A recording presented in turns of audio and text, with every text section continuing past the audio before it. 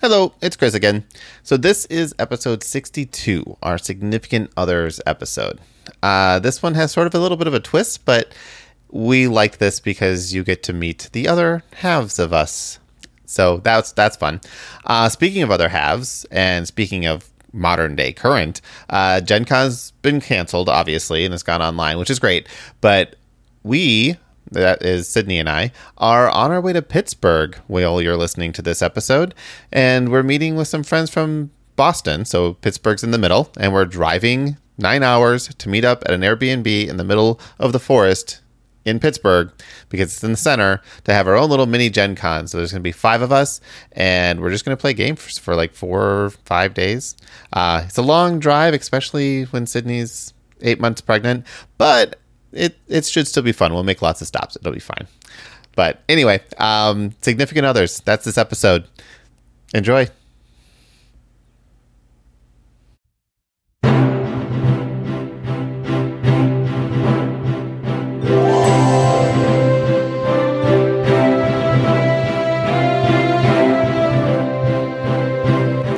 Hello and welcome to episode 62 of Tabletop Game Talk, a show where we talk about tabletop games of all types. I'm one of your hosts, Josh. I'm Chris. And I'm Kitty. Today we're talking about significant others of gamers. These are the people that support our hobbies and interests, and maybe even share them.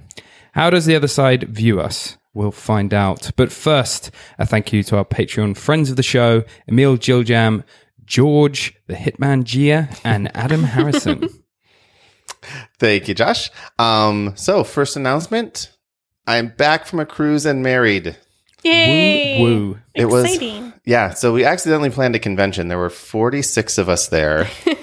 On day 2, we had a game night, and pretty much everybody was there for the first half. The second half, there might have been like 5 or 6 people that kind of peeled off. We played a 20-person game of Witch Hunt.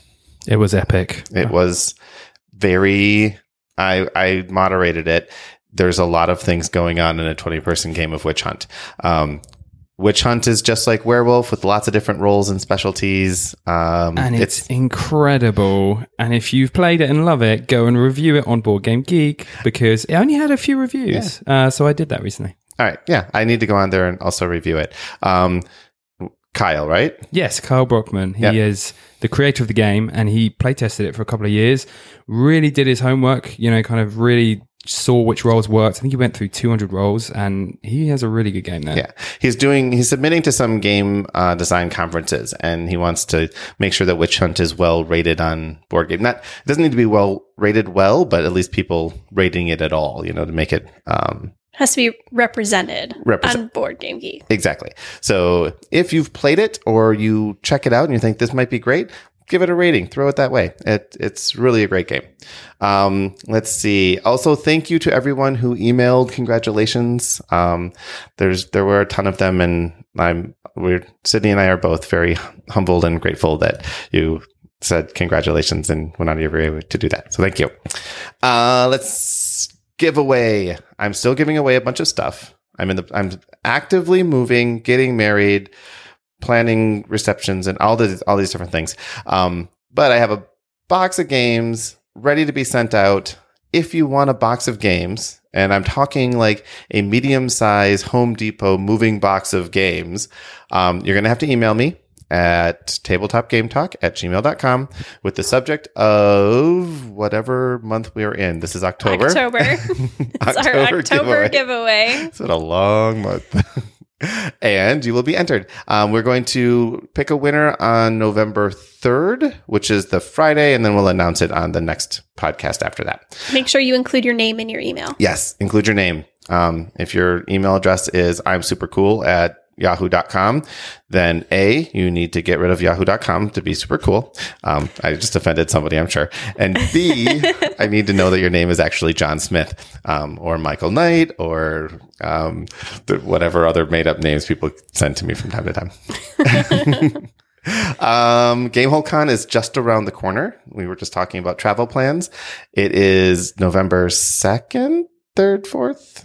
I'm making Kitty go to the calendar again. We just did this last week. So We will be there. Yes, the 2nd through the 5th. All right. We will be there. I will be there Thursday night. Actually, Kitty and I will both be there Thursday night. Yeah. And we will be there Thursday night, Friday, Saturday, Sunday. And then we're coming back on Sunday. Sydney will be joining us on Friday night. And Gloria may join us as well. Yeah, that would be crazy. So Josh can't make it, but maybe we'll have Gloria come in. I don't think she's ever been to a gaming convention, so I think she'd actually have some fun. Yeah. I hear that this is a different kind of feel from the other gaming conventions we've gone to. Yeah, it's not so far. It's not crazy mega convention. Yeah. But it is going to be, it'll be busy enough where it'll seem like a pretty cool convention. So I'm looking forward to it. I am too. Yep. Now, I was on a ship without internet for the last 7 days, but I still managed to back 2 Kickstarters. Amazing. I know. I blame our listeners. I kind of do as well. I started going through the email and making show notes today, and then I started clicking on different things, and then there's like 2 games. I'm like, all right, I got to get this. So the first one is called Carnival of Monsters. This is a game designed by Richard Garfield, who designed Magic the Gathering. He's done a bunch of other games, but Magic the Gathering is the one he's probably best known for. And this is sort of an homage to him in that there's a ton of like good, like famous artists that are doing all the art for this. It is part of the Dice Towers Essentials line. So like Tom Bassel, I watched his video on this and he's like super psyched for it. It's a drafting kind of set collecting game. They have a goal of 261,292. I'm not exactly sure. I'm probably some sort of in-joke in that, I'm imagining. I'm hoping. I think maybe they put equations in there and then it just came up with an exact number, said, all right, that's how much we want, which is still a ridiculous amount of money for a card game. So my gut tells me also to pay the artists, because these are like top-notch Magic artists and other things like that art is expensive. There are about 25 days to go, so a little over 3 weeks, so plenty of time for them to meet their goal. They're not quite there yet. It's a 2 to 5 player card drafting set collection game. The deluxe version comes in around $77, and that includes like metal coins. And then the standard version is like $53. It's all in UK money. So I had to the Kickstarter converts it. So it's more expensive for Josh, because I think it's it's actually less expensive because it's less pounds. Yeah. It's the same amount.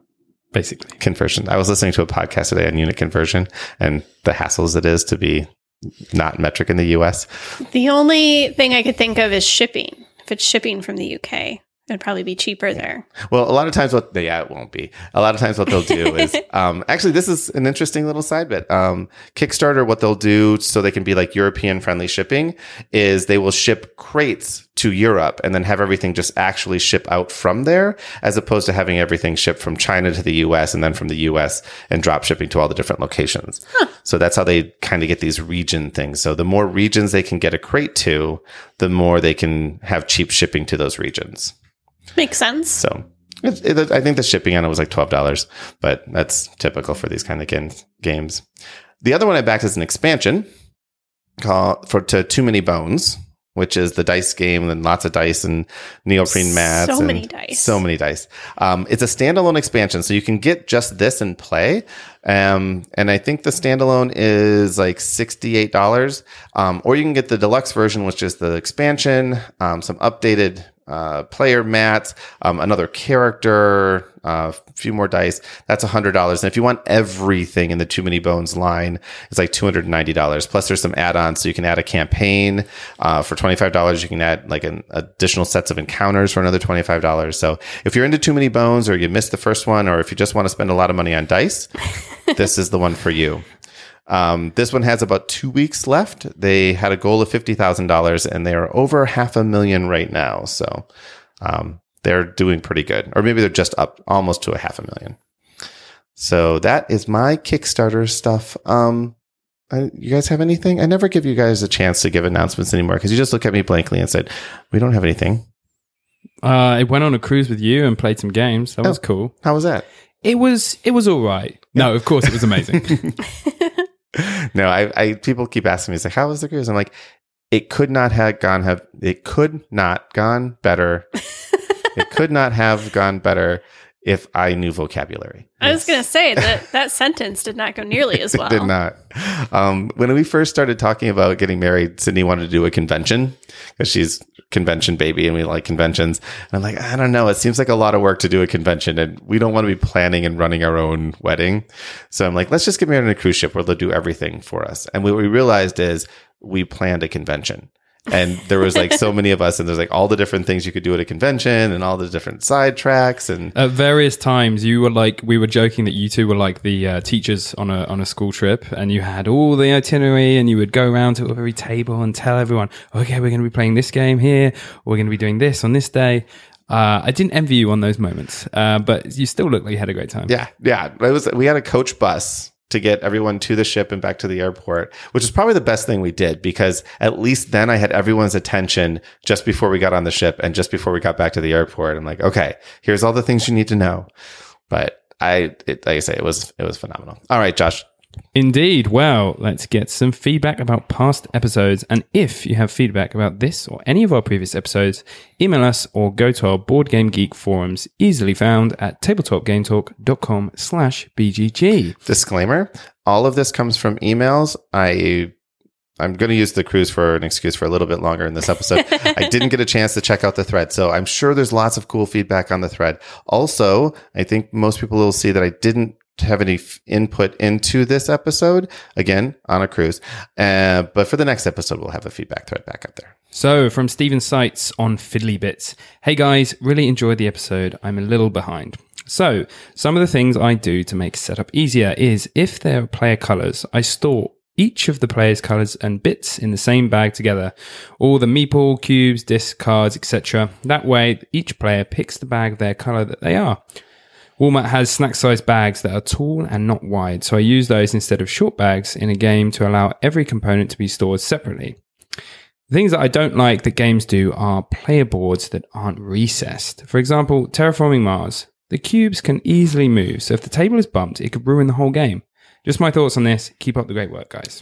Yeah, I have to agree with Stephen completely. Everything's in bags. I actually go one step further and just order mine from Amazon. Actually, there's links somewhere, and this episode I have a feeling is going to be rushed out since it is being recorded late. So I might not get the links in the show notes, but I'll try because I have some really cool 3x4 and 4x5 4mm bags that are nice and solid and just are perfect for games. All right. So we have some feedback from Steve, not Steven, on filler games. For me, there is definitely a relationship between how long a game takes and how much enjoyment I get out of it. Longer games allow you to really develop your strategy, see if you can stick with it, even when things go wrong, adapting your strategies as you progress. In episode 4, Chris even talks about how he prefers longer games for that exact reason. So for us, more time allows for more fun, but my wife feels that a longer game, the less fun. And the more work it feels like. 45 minutes is the maximum they want to spend on any one game. So there is definitely a relationship between how long a game takes and how fun it is, but based on what you enjoy. That also makes it harder to define filler games because for me, 45 minutes is a short game, and for my wife, it's the longest any game should take. Yeah, I agree. And bringing games on the boat, I brought like what I would consider filler games, but really they were just like we played Love Letter, had a blast, and that game doesn't take more than maybe 20 minutes total to play out through all the rounds. But everyone thought it was just like a fantastic game. Yeah. So, but yeah, I still like my longer games. No, I agree. There's a time and a place for both, I think. So from Jeremy Fisher on filler games. Personally, I tend to prefer long games. I grew up on role-playing video games, both tabletop and video games. So longer games feel normal to me. I would happily play for several hours. Most of the games I own tend to fall into the 45-minute to 2 hour range. However, most of the games I've kickstarted this year fall into 1 to 4 hour range. I'm not opposed to shorter games. I just prefer to get into games that allow me to develop and execute a long-term strategy. Yeah. I think we've been kind of in the habit of playing shorter games that play multiple times to create longer games, like Time Stories. Yeah. Or Gloomhaven, or any of these like campaign games, even Pandemic. It's like a 45-minute thing, but when you play Legacy, it becomes a 10-hour you want to thing. play at least 2 in a row because Right. you're totally sucked into the story at that point. It's kind of like that sort of Netflix effect where, like, I wouldn't sit down and watch a 2 to 3 hour movie these days, not as much as I used to, but like, I will like binge watch like 6 hours of a series because it's like, oh, it's only another 30 to 45 minutes. And I can just do that like again and again and again and again because I'm like, oh, it's only another 30 to 45 minutes. It's great. Yeah. So it's kind of our way of like getting in those longer games, but in like shorter chunks, but still consecutive shorter chunks. Yeah. It makes it easier to get up and go to the bathroom. Yeah. And pause and break whenever you want. So you don't feel, you can almost feel trapped in a longer game. Yeah. If you know this game's going to take 4 hours, you can get frustrated very early on and just be like, oh, when is this ever going to end? And that's all you care about. Yeah. With a shorter game that you're going to play consecutive, at any given point, it's like, oh, there's only another 20 minutes left, and then we can end there seamlessly. I wonder if that's also like a cooperative versus competitive game thing. Because when you're competitive, you're like, if you feel like you're losing and you're going to lose after the first hour and you still have 3 hours to go, you're like, why am I still in this? I'm losing. But if it's cooperative, you're always working together to have a chance. You always feel like you're still in the game. Your input is still valuable. Yeah, that is true. We're going Just back to Had co-op. a total moment there. All right, this next one's kind of long, from Jason Marks on Filler Games. In response to your question regarding filler games, I do not believe calling a game a filler game is in any way derogatory. In my opinion, a filler game should be good enough that it could be a main game for a game night, but its duration means that if it were, you would be playing repeatedly, which a lot of players don't want to do. I have to admit that playing the same game 5 times in a row can be repetitive, and even for the best games. So that's just counter to everything we just said, but not really. Not really, because we don't play 5 things in a row. No. I think 2 to 3 times in a row is the max I could do. Yep. But I do agree here with Jason that, you know, if a filler game isn't good enough where you want to play it 2 or 3 times in a row, you probably want to find a different game to fill that niche because it should be fun. It shouldn't just be something like, all right, whatever, I'll play it. He goes on. When we play filler games, it is usually for one of 2 reasons. 1, to fill some time while we wait for people to show up. If we have people running late, we don't want to start a 2-hour game, so we'll do a 20 to 30 minute filler, and that's perfect. Which I think that's where the term comes from. Yeah. They could actually be like killing time games, but no, actually, we decided all games are killing time games. But, or 2, getting me off that. Hot seat. To decompress after a tense game. My group tends to like fairly in-depth games, and sometimes you need to just let your brain relax a little after participating in these tense games. This one, I think we didn't really talk about all that much for these. This is where it doesn't feel like a filler. It feels like a different thing, but it's the same kind of game you would go to. So I see where he drew that connection. But I like that. I like ending the night with something that's a little bit light but fun. You know, it's like, we're not ready to quit just yet, but let's play this other game. It's only going to take 45 minutes. And then we'll be like, we got multiple games in and we feel good about game day and game night. So I like that. I like that quite a bit. All right. I like you casually scrolling past the part where he mentions Cards Against Humanity. I may sometimes edit in real time.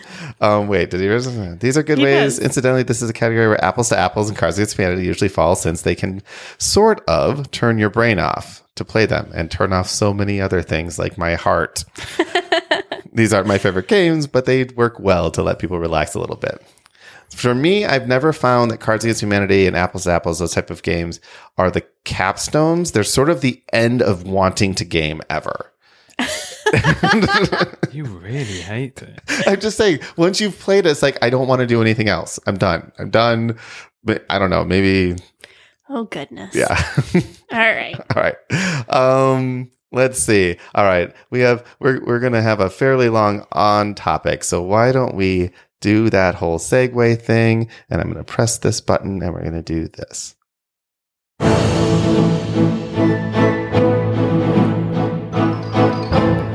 In this episode, we're talking about significant others of gamers. From those that came with us to those of varied gaming tastes, and even the ones that rarely play games at all.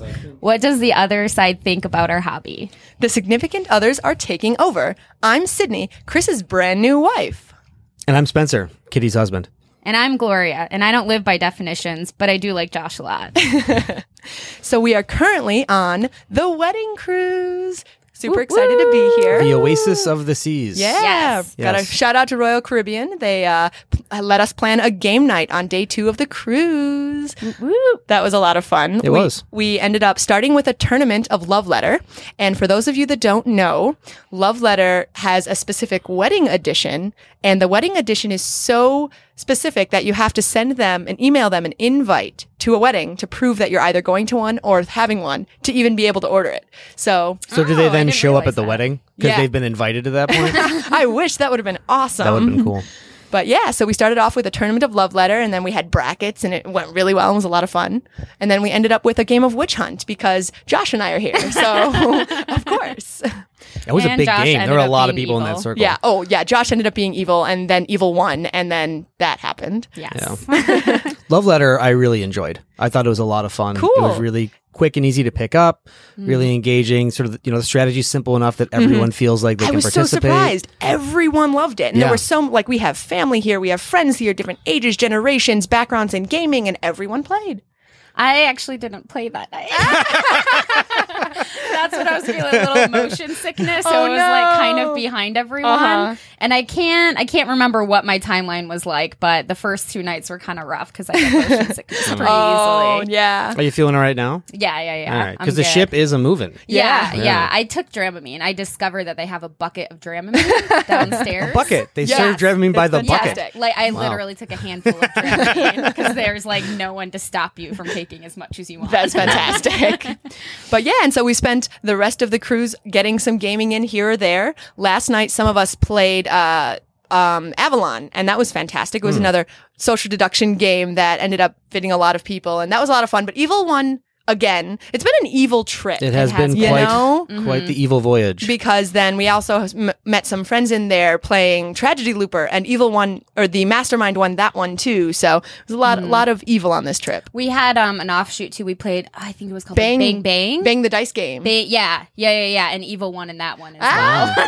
And then we had the Battlestar. And Battlestar. We had the Battlestar Evil game, won in and that Evil one. won in that oh one. my God, we're I such think- an I was evil very group proud of people. that. I was Yeah, I oh, was the only evil at Yeah, the you beginning. got both Cylon cards. Yeah. And then you ended up keeping us in suspense by not like coming out on the turn that we like all realized you were a Cylon. So when it went around a whole turn, we were like, well, we can't do anything good because any of us might become the Cylon on Spencer's next turn. Yeah, so for those who maybe haven't played the game, it's even if everybody figures out that you're evil, right? You're not mechanically the Cylon according to the rules until you choose to reveal. So even though everybody figured it out, I just stayed there and kept pretending to be human. So I was locked up in prison. But the brig. Yeah, but because of the way the cards played out, everyone didn't trust each other because I was going to be able to turn somebody else into a Cylon. So everyone just sort of divided up their powers from one another so that there wouldn't be someone I could take, and it was a weird and cool game. And then you ended up picking. Wait, this is the Battlestar Galactica game? Yeah. Yeah. Okay. I've never played this one. And then It's you, fun. you ended up picking, was it the Admiral or the President? The President. You ended up picking the President, and she was so ready. She she had played her turn preparing yeah, for you to pick there were her. people at the table openly saying, "Boy, I sure wish I was a Cylon," and looking at me because the numbers weren't adding up. Yeah, no loyalty from the humans.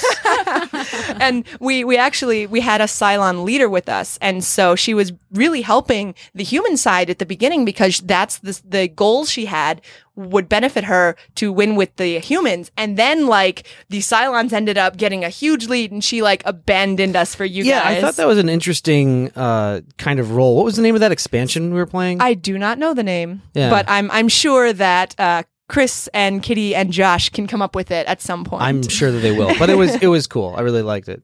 Yeah. So I got a question for you guys. What types of games do we play with our significant others one-on-one? I would say, well, I like word games a lot. Like I am a type of person, like I don't like the strategy games, like even with like video games, like growing up, like Sure. I hated Zelda, and I'm like, there's no point to this game. This takes so much work. And I, Literally never met anyone else who hated Zelda. yeah, it's. I think it's so dumb. Like, give me Sonic the Hedgehog. I liked- Mega Man. Yeah, and I really liked the Michael Jackson game, the Moonwalker, Oh because it's my like gosh. you're going through levels. It's like very straightforward. You jump, you fly, you Yeah. save the children of the world, everything. And I feel like there are a lot of board board games like Risk or something that are like very strategy heavy, and I like strategy, but not that kind, and I don't know how to articulate that. So Josh likes those kinds of games, and I like word games, which is very different. So I really don't like playing those games with him. He really doesn't like playing word games with me. That's so funny. Because it's like, you know, like I'm really good at word games, so I'll win, and like I don't have the patience to learn the rules, so I like half-heartedly play those. Well, now I feel like it's got to be like a podcast goal to find a game that you two can play together. Yes. There's got to be a little bit of overlap in those two circles. There must be. There must I don't be. know what that is All right right, now. we will keep you listeners posted. Absolutely. So I'm a huge fan of really, really big strategy games, and Chris thankfully is as well. And so for a while, Homeworlds was our go-to. We would like go to restaurants and bring it with us. And like our goal would be for someone at the restaurant to ask us what the hell we were playing. And so we ended up bringing it so many places that we played it all the time. And that's a super fun one for him and I. But then also when we're at home and have the space on our table, we'll throw down the Star Wars game. There's actually both of them, both the living card game and the actual like really big one that's just 2-player. And so we do a lot of like one-on-one games. Yeah. Kitty and I do a lot of card games. Cool. Different types. You know, we like Rummy. When we can find another couple to play with us, and we'll play some of the trick taking games that I really like. Cool. And a lot of like classic and small games too. There's a game Kitty picked up at a convention recently. Tournament at Camelot. Well, that I wasn't thinking of that one, but that one too. She also picked up Odin's Ravens. Yeah. That's a lot of fun. It's simple, but it's quick and it's fun. It's got a little bit of strategy to it, and you just play with a regular deck of cards, or is that a special deck? that's a special thing. Oh, okay. So both of those Tournament at Camelot has its own deck, and Odin's Ravens isn't even a card game. Well, no, I guess it is a card game. Those are cards that you They're put like down. domino kind of like things. Yeah. One side is one land and the other side is another. So you have, I guess to go into that one, it is cards, and you lay them out and form like a pattern. Each deck is like a landscape, and one plays the black raven, one plays the white raven. You start at opposite sides. And the winner is the first one to get all the way through. And then you draw to play to be able to cross through different landscapes, and you can play sort of like trickster cards from Loki that mess with the board. It's fun. It's cool. yeah. Ooh. Yeah, I think like when it comes to games, like both me and Josh, like I think, you know, with Chris, for example, when he's explaining the game, like he's already read the instructions and he loves to tell people what the loopholes are, or like basically we're Some doing strategy. this. Yeah. And I really like that, and that's why I do love playing with Chris, is because I'm just like, I don't have to read the instructions because I hate it. Like I just don't have the patience for it. But like Chris is my instruction book, and sometimes I could just be like, okay, well, you know, I have these 2 questions. These are my big 2 questions, and you can tell that to me right away. Yeah. But with Josh, we're in the same way. Like neither of us really like reading instructions, and so it's just kind of like it's more laborious to like start a game because it's just like, oh, we have to read the instructions, and like then we don't know something, and then we have to like keep Look the it up. instruction booklet out, and it just like that's why like I would rather play a first time game with Chris rather than Josh, because me and Josh are like same in that way, because it's just like, oh god, instructions. Yeah, I found, especially with the really complicated games, Chris is a great guy to introduce the game to you and Absolutely. explain it. Right? Yeah. And that's a fun part for him. He super enjoys reading rule books. And so it's a fantastic compliment to any game group. The person who loves going in, learning how to play, and then teaching it to others is like a side effect of learning how to play. I'm so glad people like that exist, because I would not want to be tasked with being the instruction manual. Thank God for Chris. Yeah. Thank God for Chris. I actually have a question for you two. So Chris and I met playing games. Like we met at a board game party. So how did you guys learn that, like Spencer, in your case, Kitty and Josh loved games? Did you guys learn that over the course of being together, or was it something that you had to introduce to each other, or they introduced to you? How did you figure that out?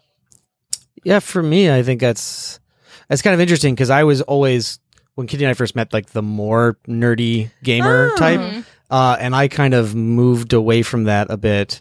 I think primarily when I was in the Navy, just because I didn't really have an opportunity to do it very much. Sure. And Kitty and I had known each other all this time, and once we started dating and got to know each other really well, I always thought of her as more more normie, more mainstream than I was.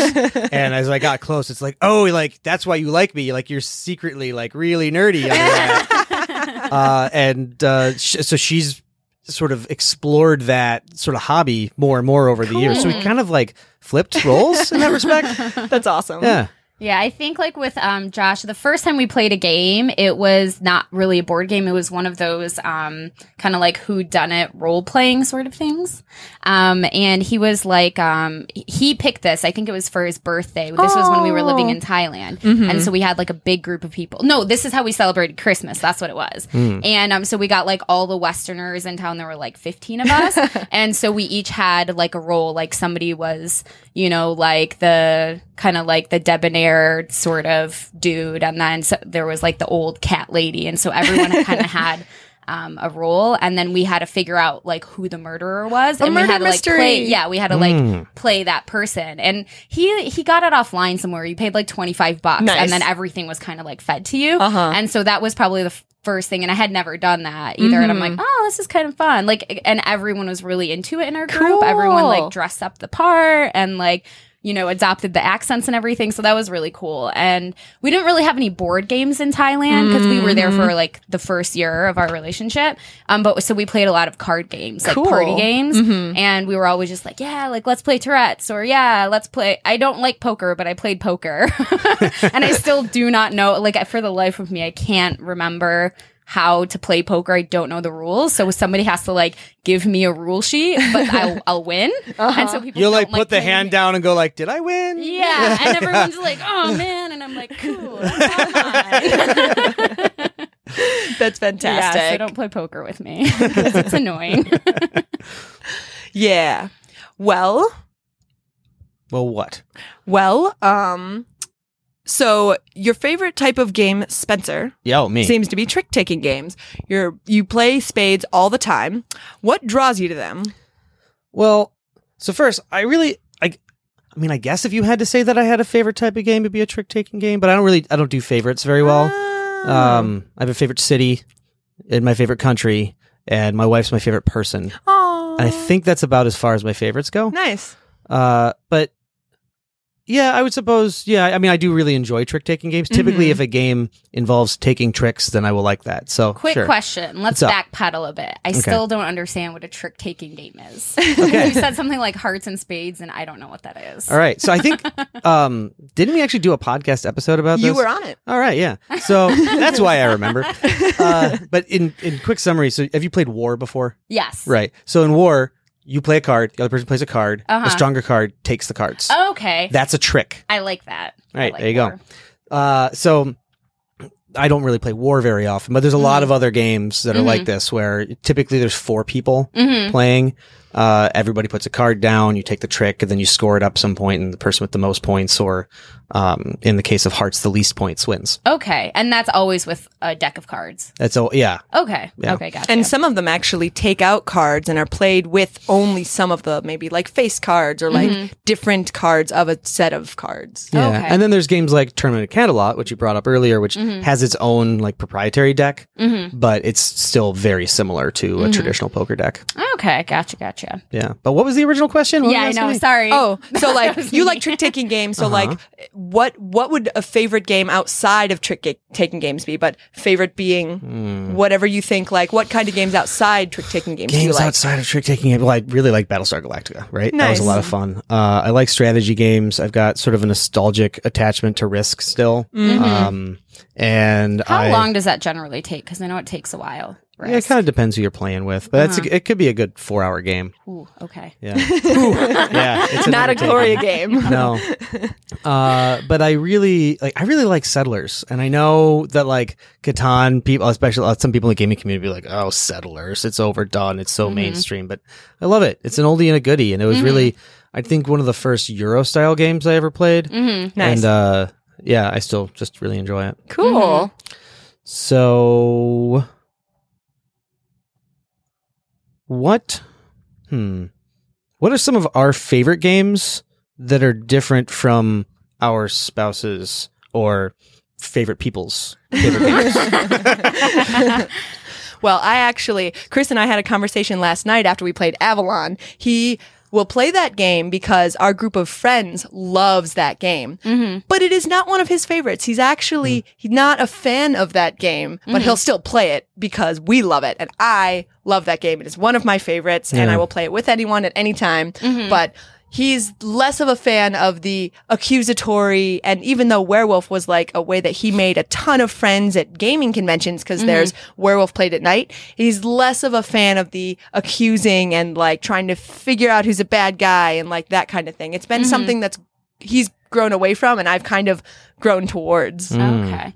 I have a question with like the types of games. So I know that in the past there was that Star Trek game, and it wasn't Star Trek Catan. But you had to collect a bunch of different things. So there are all these cards, and it's your game. Do you know what it is? I don't remember it by that description. Okay. Because I can't for the life of me remember the name of it. But I find like with Josh and I, we both really enjoyed that sort of game, but also we tend to play these new games when we're around you and Chris and Kitty. And, the thing is with Chris is that he plays a game like once. He's like, all right, let's do the next one. And like, I'm the type of person where it's just like, I need somebody to kind of get me into to game sort of thing. And I like to play games over and over and over again until like I find my strategy sort of thing. And Chris is so like quick to do it. And so I've played lots of games that I like with Chris and with Josh, but I can't remember the name. Yeah. I've actually got a game Kitty's really into. Her whole family really. They like to play. What's the name of the game? I think it's Racing Demons. It's a card game. So again, it's something you play with a traditional poker deck. It's a dexterity game. So you would play like I think Egyptian Rat Screw or games like that. So there's a family of card games where at some point you have to sort of react quickly to grab something. So instead of everybody sort of take their turn in doing something, there might be a little bit of that. Okay. But there's some like racing and grabbing of different things and reacting to what other people do in real time. Yeah. Yeah. I don't like playing those games at all. and that's like the game that Kitty's family plays. So That's so Kitty's a fan of interesting. it. I would like to find more of those games because it's like I Talk to don't. Kitty. Yeah, I didn't know that she was into that because that's kind of like the slapjack game with the cards. I really like that, and I get like really into it. My hands are always super red at the end of the game because I'm like, that's mine. And then I liked Tourette's as well, as you play with like a regular card game, and it's kind of a word game, but not really. But you have to scream out the word that's associated with the card. Sure. And like that's something I could really get into because it's like a competition with myself. Like I have to say it faster. Like not only against the other person I'm playing with, but like my former me. I have to outdo my former me. So I get like really competitive with myself and the other That's people an awesome playing with. mindset. Yes. You should definitely come to my in-laws' house so you can take my place at the table and I'll go watch football. Perfect. I'm going to be like, Kitty, I'm coming to your family reunion.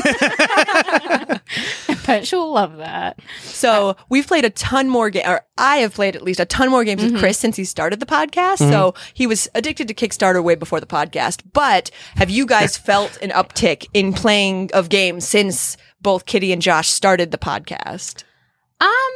I think, I just moved to Chicago about a year ago, which is roughly About the same time. Yeah. So just like a few months before Chris started. But yeah, I guess just because I spend a lot more time with Chris now, I've definitely felt the uptick in games. But I feel like 10 years ago, he didn't play this many games, or at least not with me. So I would say yes. Yeah, same thing on my side, definitely. Sure.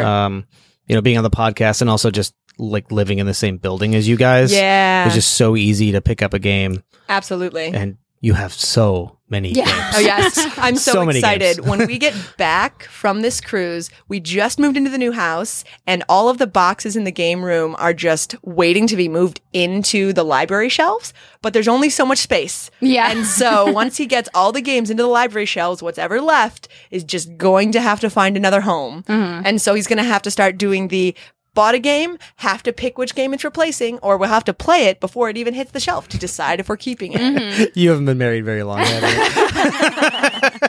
I know there'll be like hidden shelves in the basement Yeah, that I'm gonna stacks. like come Some stacks across in the at some point. Like hoarding. Well, so does he? Because he had to get rid of a bunch of games before you guys moved. Yeah, even before, he got rid of a ton of games at Gen Con by giving away to the people that came to the live show. And then we still having to pack them all. Like, he would just pack 11 boxes in a night. We were just hanging out and just putting games into a box. And it wouldn't even look like he made a dent. And the next couple of days, just a couple of boxes every night. Yeah, I remember when like you're moving box labels. Oh my gosh. It was just like kitchen, like dishes, clothes, games, clothes. Yeah, the movers actually asked if we were a store because they were moving all of these eBay boxes store. named games.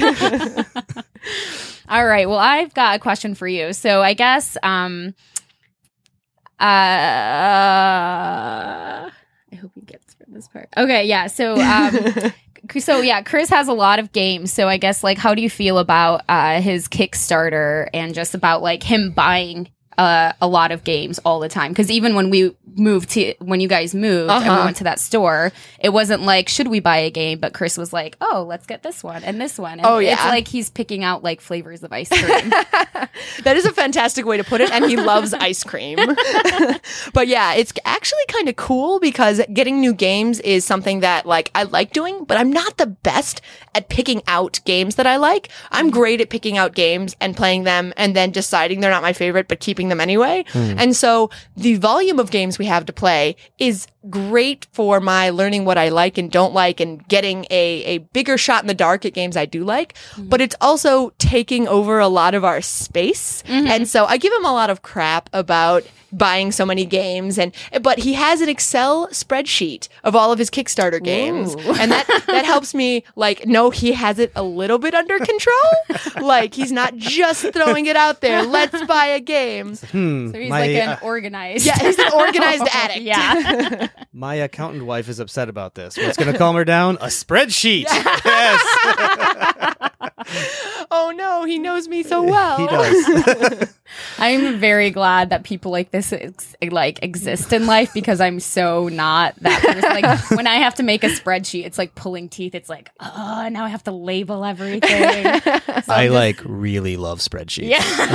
Yes. Yeah, like at work and in my personal life, I have a thing to organize. I'm like, oh man, I get to make a spreadsheet. And I will That's spend insane. hours just playing around with Oh, yeah. formatting and magic cells that do all the That's things. And I go, insane. oh, I just had to change this and I can see all these things now. Macros when like you do something on the spreadsheet and like something else happens and then something else happens. It's one of my favorites. I like cool. those. I Yeah. have no idea even what you're talking about. 'Cause I have not gotten that far. I've been thinking about building like a spreadsheet for myself just to like organize my life admin. I've been thinking about it for like 5 months. I'm like, I should really do this. We should start a spreadsheets podcast. Yes. Where we only talk about spreadsheets. Spencer can talk about Spreadsheets today. spreadsheet love. Yeah. But this is a gaming podcast, so let's get back to that. Let's get away from spreadsheets. So Gloria, you're probably the least gamer of us all. Do you think that's fair to say? Yes, I would definitely say that. And you've also known Chris the longest of all of us. So what do you think of this hobby as someone who's kind of on the outside? Mhm. And are you surprised at Chris starting this podcast and all this going on? Well, I think, yeah, I guess like something that I've noticed about Chris over time is like when he gets into something, he really gets into it. Like he has like a one-track mind when that happens. So I would say like, yeah, I guess like 10 years ago, I wouldn't say, oh, Chris loves board gaming, but it's something that I've seen kind of gradually increase. And I could tell that he's really, really into it. So when he was like, I'm going to start a podcast, I'm like, oh, of course you would. Like, you have an insane amount of games. You have a room for games. Mm-hmm. You're a little bit psycho. But if that makes you happy, I'm very glad you're making a podcast. But podcast is cool because it's like there are all these kind of behind the scene things that you don't think about. Mm-hmm. You know, just like editing and like the kind of equipment. And you have to think about the sound and like acoustics and everything. Like, that's something that that's like interesting to me. Right. So I'm like, oh, that's really cool. So it would be really great if I want to start a podcast somewhere down the line. I don't have to look it up. I could just go to Chris and he could give me all the instructions. It's actually funny that you mentioned that because like for his Kickstarter addiction, I benefit a lot from the games that come in. I was more surprised, and we had a serious conversation about the equipment he was going to buy for the podcast because like his amount of serious about doing it was really high, but he was also ready to dive straight in by first buying hundreds of dollars of microphones and like sound equipment. And that's where I was like, so this thing you want to do. I hope you're really committed because this is a lot of money to spend on a hobby. So I met Chris's mother for the first time on this cruise. Yes, and I got a little bit of insight into why he's so into gaming. She has a little bit of a different style though, because that woman is a cheat. She's a cheater. Everyone has been saying that she's really big into cheating on games. We played a game of Rummy, and she would sort of explain the game. She had a few like different rules. Rummy's one of those games that's got sort of regional rules. Yes. So I grew up playing Rummy, and she's like, and she tells it this few. I go, okay, whatever. We'll play it your way. So she would explain it. And I go, okay, I think wrap my head around it. And then some edge case would come up, and she'd be like, oh, no, you can't do that because of this. But I can do this because of that. And I'd be like, okay. And, at first it's like, oh, you didn't mention that detail, but like, that's fine. And I'm pretty sure by the end she'd contradicted herself a few times. I mean, like, even her own husband would be looking at her bewildered, like, what are you talking about? And surprise, surprise, she won. Hey, if she's getting away with it, ride it. Yeah. If you call that getting away with it. Because we're outright, So maybe that's why Chris is so into instructions. Because he has to like preempt all that cheating. He's like, no, these are what the instructions say. I can see that. That's amazing. Yeah. That's I think, in some ways you're exactly like your parents, and in some ways you're exactly the opposite. Oh, yeah. He's got her passion, and I think was sick of playing cards with her. Because he kept losing, and I don't think Chris is the most graceful of losers. So I could see him being like, if other people are having fun, he's perfectly fine losing. But like if it's competitive and he's with other people that will be competitive at a game, and then he's able to be and then loses, he gets a little salty, but only a little bit. Yeah, it seems like if he tells himself he wasn't trying, Yes, right? He's like, oh, I'm just facilitating the game. Everything's fine. Yeah. Absolutely. I think he's fine losing if he's like helping people play that have never played a game before, which happens a lot, especially in like a party setting. Then he's fine to lose because he's like, he just wants people to have fun. But if he's with other serious gamers, like you could tell like his drive to win is like, I'm going to do this. He was the person who most looked at Spencer and said, I would love to be a Cylon, Spencer. And he's picked me. It's true. I remember that. But I did not pick him. This was a fantastic conversation. I think that is all we have for now. Gloria, take us out. I am glorious also. All right. So thanks everyone for listening. And remember, we love your feedback. So give us some. So consider leaving us an iTunes review. Email us with comments or questions at tabletopgametalk@gmail.com. And finally, a huge thank you to our patrons. I'm probably going to ruin some names, so sorry ahead of time. Emil Gilam, George, no last name, Adam Harrison, Sam from New York, Tom Bly, Jason Strong, Terrence Miltner, Stephen Seitz, Alex Brown, Michael Ohl, sorry again for mispronouncing that probably, Josh Arntz, Trevor Olson, Brian Arnold, Sean P. Kelly, Joseph Lee, John Merkel, and Daniel Shepard. I think you did a good job. Thank you. I'll take it from here. We don't want to forget C. Marie, Rudy Liu, Benjamin Heimowitz, Jerry Huang, Mike Smith, Stefan Swing Bada Bada Bada Bada Phillips, Caleb O'Brien, John Lewis, Jennifer Engelbrecht, Justin Willard, Christopher Dong, Jason Marks, Jeremy Fisher, Carl Hammond, David Radke, Lance Morgan, Nick Quickstra, and David Sellers. Until next week, when we talk about finding time to game. Keep playing games and having fun. Good night.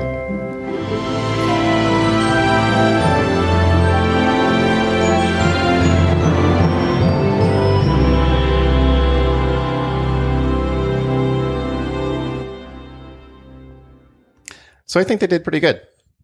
I guess. Oh, I love it. Sick burn. No, I thought they did really, really well. I mean, did. my biggest worry on letting them do this was that they were going to have more chemistry and pizzazz than us. And I think they kind of did. So, I don't know. Our jobs are kind of in trouble here. Yeah, and I'm going to listen to the Spreadsheet podcast. Oh my God, yes.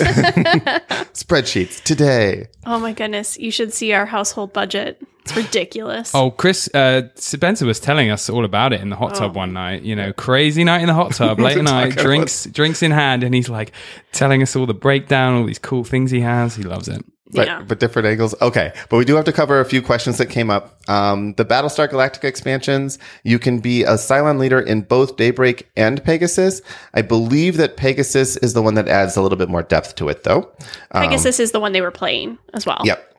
I think we had them all in there, but we just played whatever Sarah had in the box. The 2-player Star Wars games that Sydney mentioned was Rebellion, which is like a 5 or 6 hour long game. So we haven't played it since we packed, but it's on the top of our list.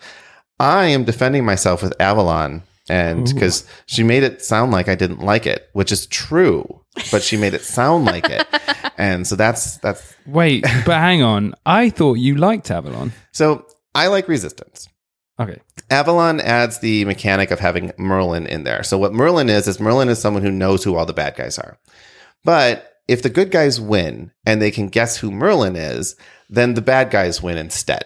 So Merlin knows everything, but can't let on that he knows everything, which is a cool mechanic by itself. But at the end, even if the bad guys don't have any idea, they can just kind of randomly it's like win.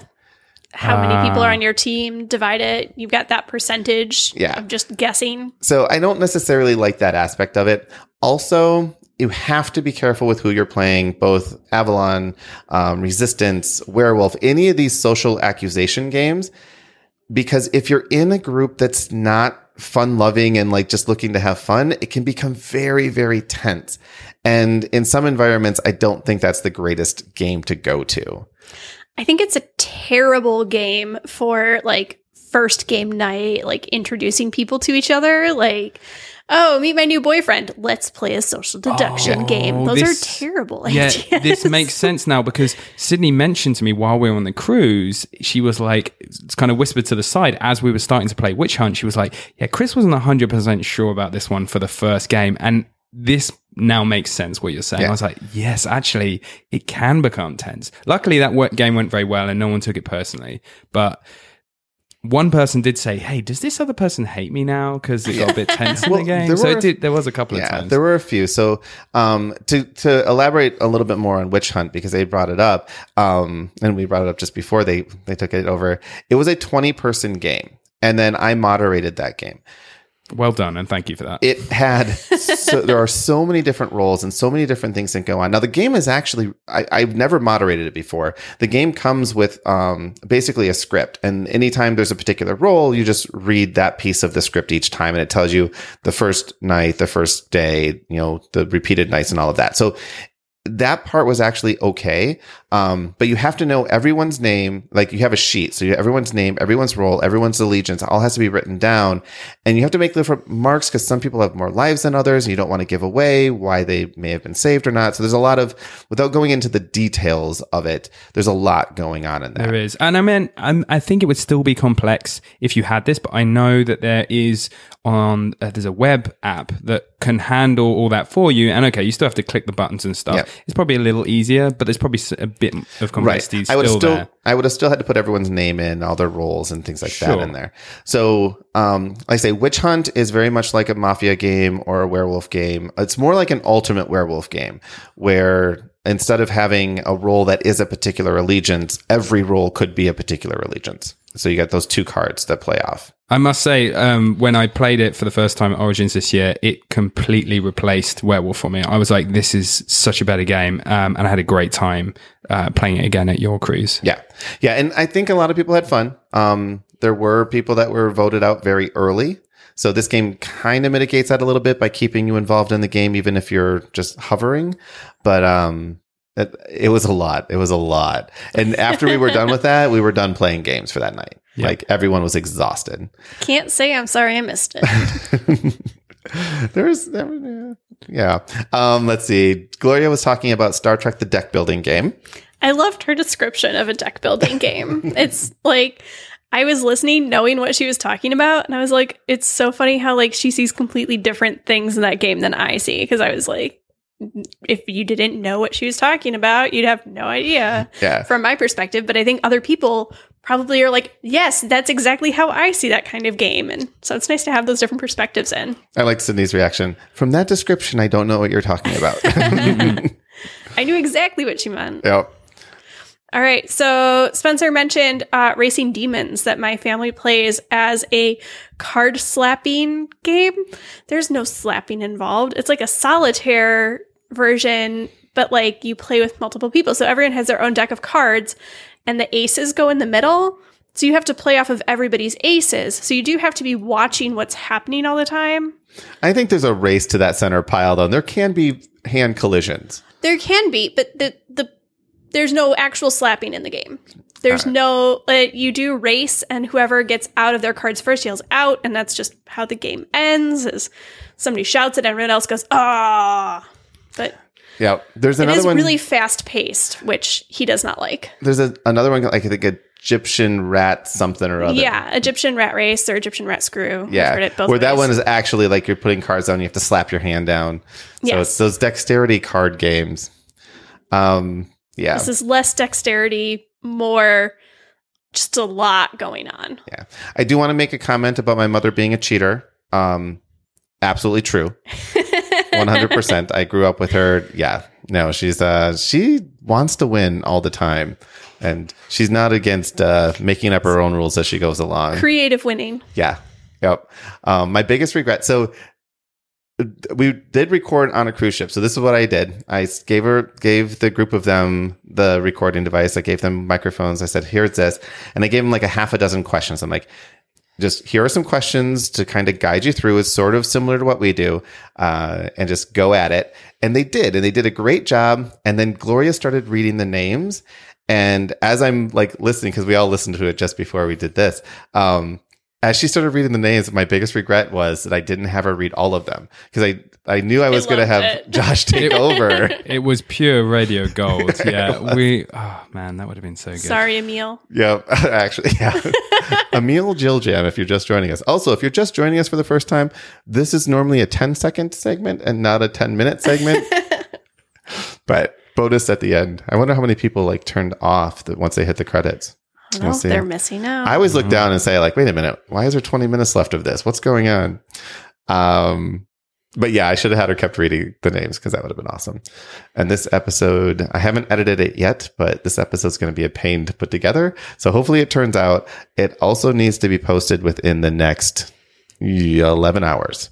So you can do it. Yeah. No problem. You got it. What else am I going to do tonight? I'm growing a human. You can edit a podcast. All right. For real this time, good night, everyone. And we will be back next week. And just note, even with all the chaos of this month, we still never missed a week. Good night. All right. Now we're going super meta, because we're epiloguing our epilogue to our Significant Others episode. Are we ready for this? Yes. I'm ready. I'm doing. Are we All ever right. ready for anything? No. That's not our brand, Chris. Please. All right. So when I was listening to this one, because when I first remembered, not when I first remembered this one, this is another one of my favorites.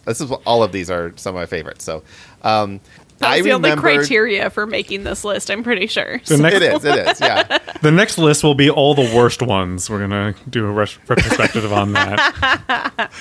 Oh, we should totally do that. Maybe between like 300 and 400.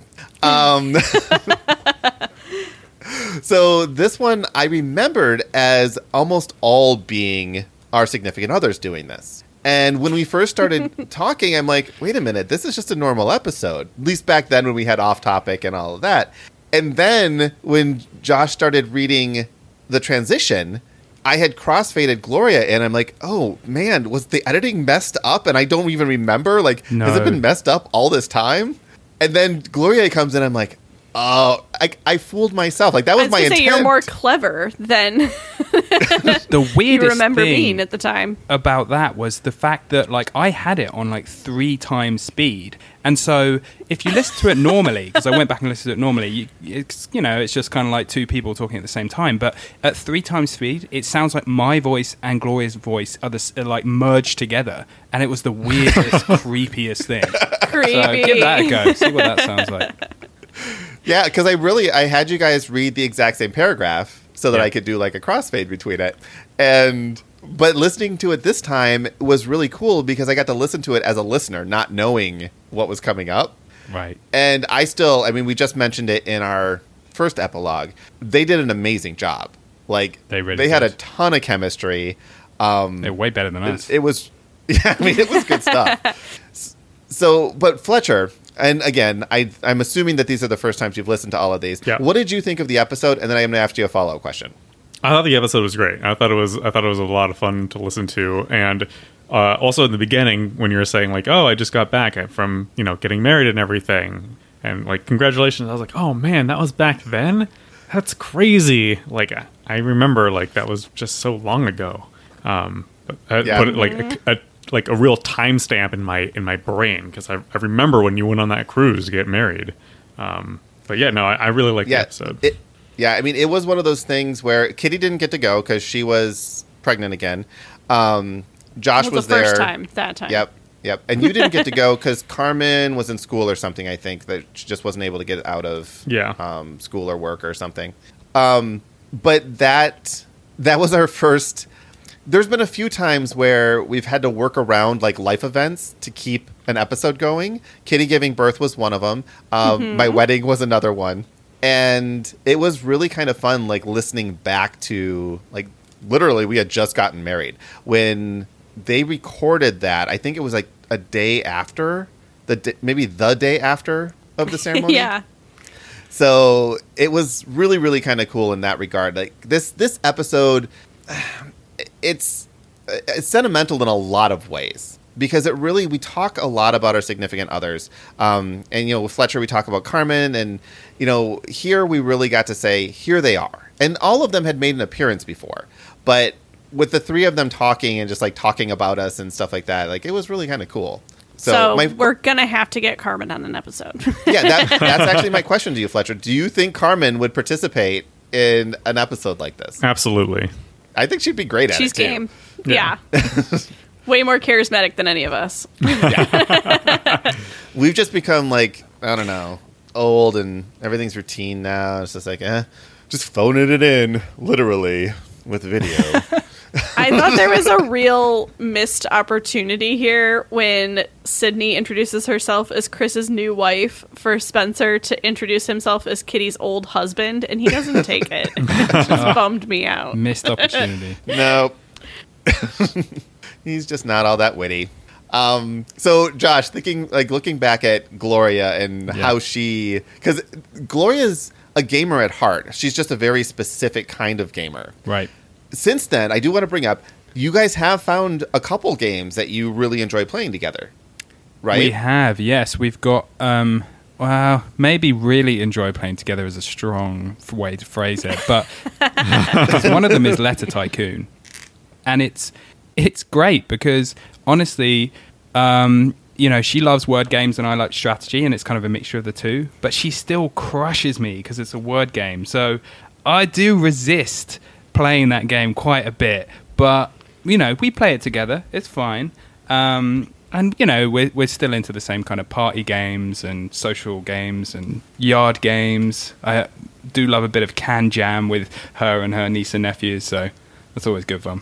I'll never play a game with Gloria, especially not like a word game. I do like old us, past us, talking about this past episode. I felt a need to like fill in all the blanks of things they couldn't remember. Right.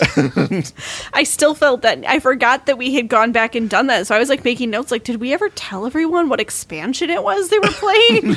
Of course you did. Yeah, it was one of the first ones I had to do any kind of major editing to. Yeah. Because it was recorded in multiple sections. But yeah, I mean, it's just, oh, and my mother's a cheater. Oh, yeah. Love that. Oh, so true. So true. They're all on board with it too. It's not just like Spencer's like, oh, and then Chris's mom is a cheater, and everyone's like, no. They're like, yes. Yes. I like how he 100%. says that you have her passion. How did you feel about that being compared? So, you know how I think he said something along the lines of, we either are exactly like our parents or exactly like the opposite of Yeah. our parents. Right. And when we look at our parents, I think we all like see things in ourselves that we get from our parents. And some of the things we're like, okay, yeah, I like. I like that I got that from my parents. And other things I see in my mom, I'm like, wow, that's really annoying when she does that. Right. I should probably change my entire personality so I stop doing that too. I think also becoming a parent has really shown me how much like my parents I am. I find myself saying things that my mother used to say to me as a child that used to drive me insane. But, you know, like I look at my child and I go, how many hands do I have? 1, 2, count them. 1, 2. And then I'm like, that was just my mother, came out of my face, and it's awful. And it happens more often than I want to admit. It is true. Like, so at this time, none of us were parents. And, you know, Kitty was the closest, but Almost there. yep. Everything changes after that. Everything. And you can't really explain it. Like, you can say this, you're going to feel this, or you're going to feel this, or whatever. You can say that, and people are like, okay, yeah, I get that. But you can understand it logically, but you don't feel it. And yeah, you start being like your parents. And the way I talk to Zachary is like the same way my mom talks to him. And I try, there are certain things I don't mind. Certain things are totally fine. But other things I'm like, okay, I'm going to actively not do that. I'm going to be my own way of handling this. But I think it's one of those things where we could do an entire episode on being parents, but I don't think anyone would be interested because the parents would all agree. And the non-parents would be like, yeah, whatever, I've heard all this before. It doesn't mean anything to me. And everybody that So- came for the games would be But- like, this is not tabletop parent talk. Like, what is this? We would hide it behind the games for kids topic. Oh. Well, you know, it's funny because this is exactly what Gloria was talking about. She said, Chris really, when he gets into something, he really gets into it. So she was like, oh, you're a little bit psycho, but if that makes you happy, go for it. So it's just you really getting into parenting. Yeah. You know, and she wasn't wrong about that either. And Yeah. like a lot of the stuff at the time, it was too fresh to really acknowledge all of it. But now looking back, now I'm like, yeah, and I'm still doing those kinds of things like this. So this is our 4th flashback episode. And the reason we're doing this is because I want to give us all a break. And I want 201 to come back with like just kind of extra energy. Because we're going to be doing other things. Kitty and I are going to be, doing segments on Dice Tower News. You probably already heard a couple of them if you listen to Dice Tower News, or whatever it's called now. What time and space are we? Yeah. Where do we exist in this continuum? I no longer know. But what we were doing is we're doing these episodes, all of them before we record episode 200, because even though I want to give us a break, I don't want the podcast to take a break. I want the feed to keep going. And I don't want to just rerun episodes. I want to rerun episodes and really do what we've done in the last 4 weeks, is talk about how things have changed and how we've grown over that time. Reflect on where we were. Yeah. The next 3 that you listen to are some of the best I think we've ever done. Like it's a trilogy, and if you've been listening the entire time, you know what 3 they are. But they are great so good. episodes. And And they I can't wait to bully Fletcher this way sometime soon. Oh, yeah, it has to. maybe that's episode 201. 201. is the Fletcher intervention. Love it. But like when we're able to do all of that, and we've talked about this before too, and again, the significant others, it's like the sentimental episode, even though it was like a super fun episode. When we do this, when we come together every week, it gives us a reason to keep our friendship fresh and current, and we have this thing where we can interact with people. And the reason that Josh is here is, well, there's a lot of reasons, but one of the reasons why I really wanted Josh to be here is because I miss that. I really miss having the ability to see Josh on a weekly basis. Oh, thanks, guys. But it's true, right? I mean, yeah. So especially in lockdown. Especially in lockdown. And it I just miss gives seeing you- anyone, but Right. in particular, Yeah. it's so strange because it was so. Recording the podcast used to be like a full day event almost.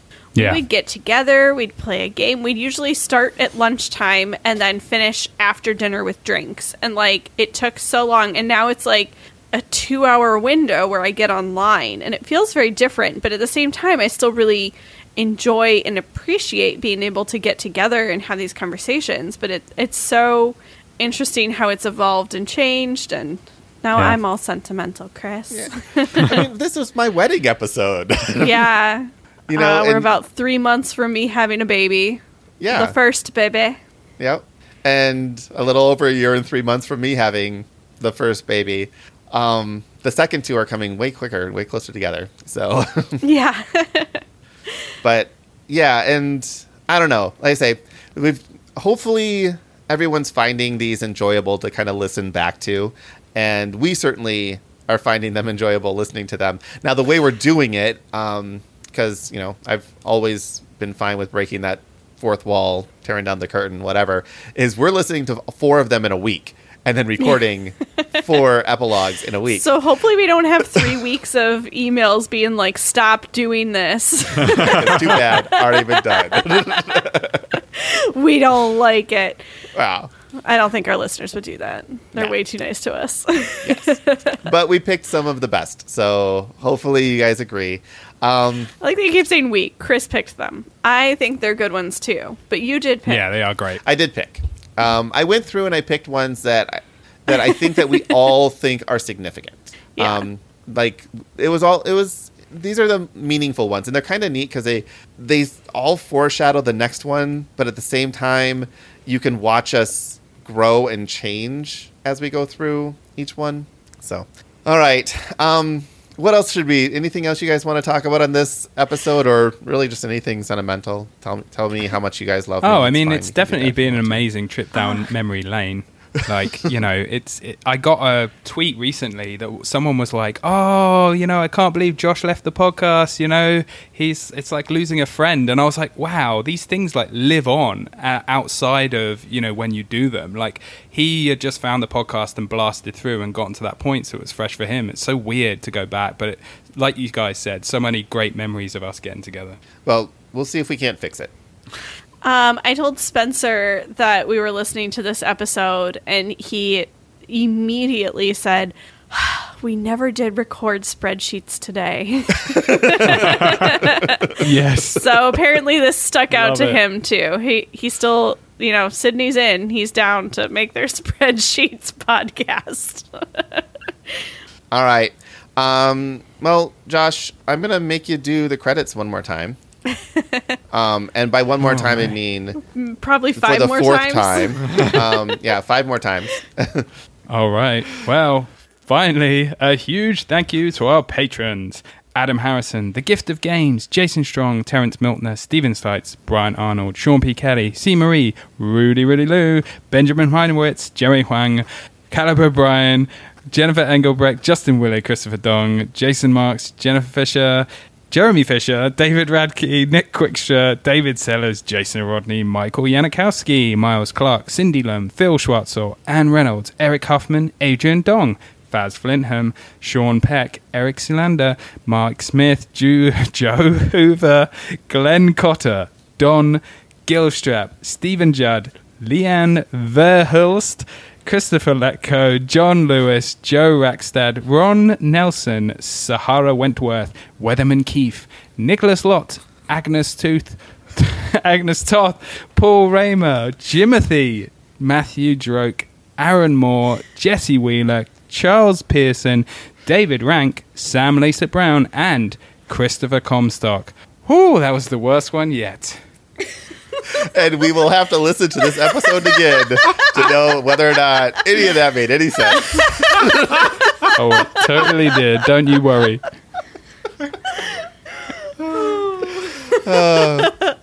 Editor's note, we couldn't understand a thing Josh said during any of that credits reading, so we just assumed it was fine. It was beautiful. The best one yet.